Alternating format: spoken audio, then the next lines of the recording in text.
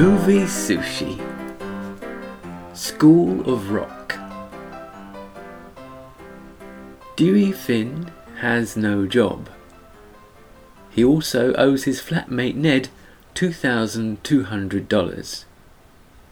If Dewey's rock group wins Battle of the Bands talent show, he gets a share of $10,000. Ned and Dewey used to be in a band together, where they rocked. But now, Ned Schneebly's a teacher, and he has a pushy girlfriend, Patty. Ned's under increasing pressure from her to kick Dewey out. Dewey's dejected because he's just been kicked out of his band, No Vacancy. He often played 20-minute guitar solos and stage dived a lot, most times not being caught by the crowd.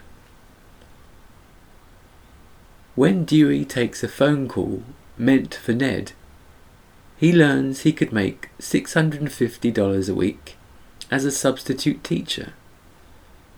This is great, even if it means starting straight away. Next thing you know, Dewey is taking a class at Horace Green, the best elementary in the state. First task, writing his name Schneebly on the board for the children. He can't spell it, so leaves it as Mr. S. When the head teacher, Miss Mullins, finally leaves, Dewey's first priority is food. He secures a turkey sub from one of the stunned children. Then he explains that he has a hangover. Who knows what that is? They're all 10 years old. Immediately, he can't stand the school's system. He declares that there are now to be no demerits and vigorously tears down the poster in front of an impressed class. Dewey walks by the children's classical music class and his ears prick up. He goes straight to his van to fetch his electric guitar and other rock equipment. Zack is always told electric guitar is a waste of time, but Dewey convinces him otherwise.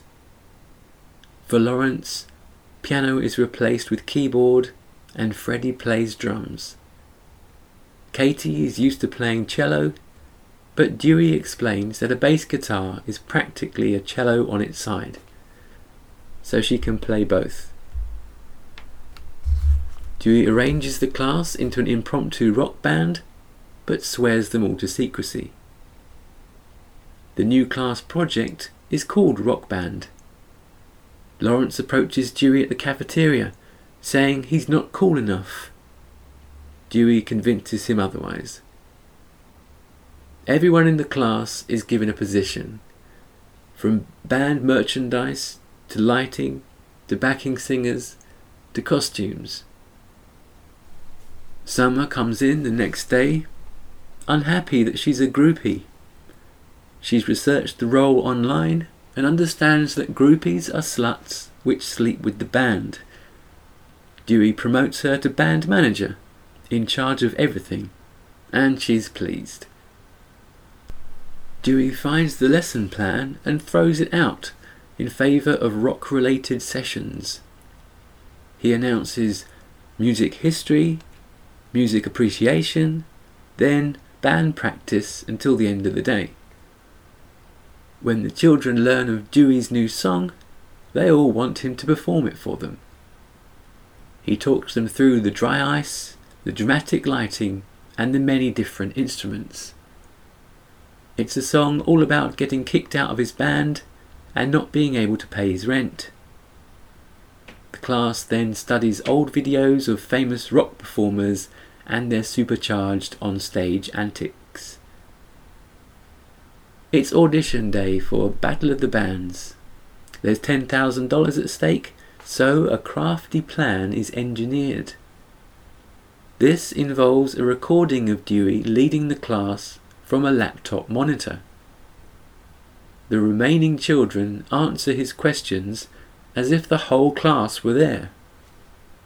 The acid test comes when Miss Mullins pays the class no further attention and walks past like she usually would. Dewey flexes his pastoral muscles when Freddie is found partying with some of the other rockers in the competition. He threatens the van full of men that he'll be really angry if it happens again. Don't make me come back here. He emphasises that Freddie's only 10 years old. Whipping up the band into a frenzy of heavy rocking, Dewey tells the children that one great rock show can change the world. When it's the band's turn to play, the organisers suddenly say that they're overbooked. Everyone is dispirited until Summer suggests an answer. They should all act like they're terminally ill. Dewey returns afresh to the organisers and explains the situation. He really tugs on their heartstrings, saying how he'll have to take all the kids back to St. Margarita's Children's Hospital because they've got a rare blood disease and they're all soon going to die. This works like a charm for the group. They can barely contain themselves when they learn they've made it through auditions, without even playing a note. Of course, they're quickly told to keep coughing and looking deathly when the organisers walk by. Dewey is told there's a parents' evening coming up and nearly chokes on his coffee. All of his lessons are, essentially, a myth of rock and roll, and necessarily a secret. When he hears about Miss Mullins' wild side during an alumni dinner, he hatches a plan. He takes her out for coffee, but ends up getting her drunk and putting her favourite music on the jukebox at a bar he knows. She tells him he's the first member of staff to take her out for years. Guitarist Zach is idly playing a song during a break. Dewey spots the potential immediately and arranges it front and centre. He wants the band to play Zach's song about the woes of having to go to school instead of his own. It's the day before the Battle of the Bands. Dewey reminds everyone not to drink tequila and not to try getting lucky on this night. One great rock show can change the world. At parents' evening, Dewey is floundering, trying to convince a room full of angry parents that their kids are getting an education. He then admits to Mullins he's a fraud. Patty learns from Ned that Dewey is teaching kids under false pretenses. She brings the police with her to the school. Dewey grabs his guitar and runs off. The kids all sit around discussing the adventure they've had with Dewey as their teacher. They decide that even though he misled them, the weeks they spent with Dewey were really fun. They arrange themselves and take the school bus to Dewey's house to collect him. Mullins almost relishes telling the kids' parents that all their children have gone missing. Her wild side now returning.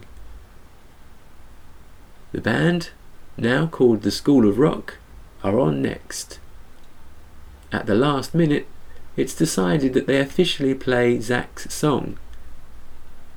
Dewey reminds them to go out there and melt some faces.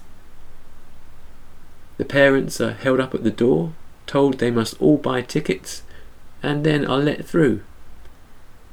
As Zach's song unfolds on stage, the parents start feeling proud of their children, seem to be enjoying their time on stage performing.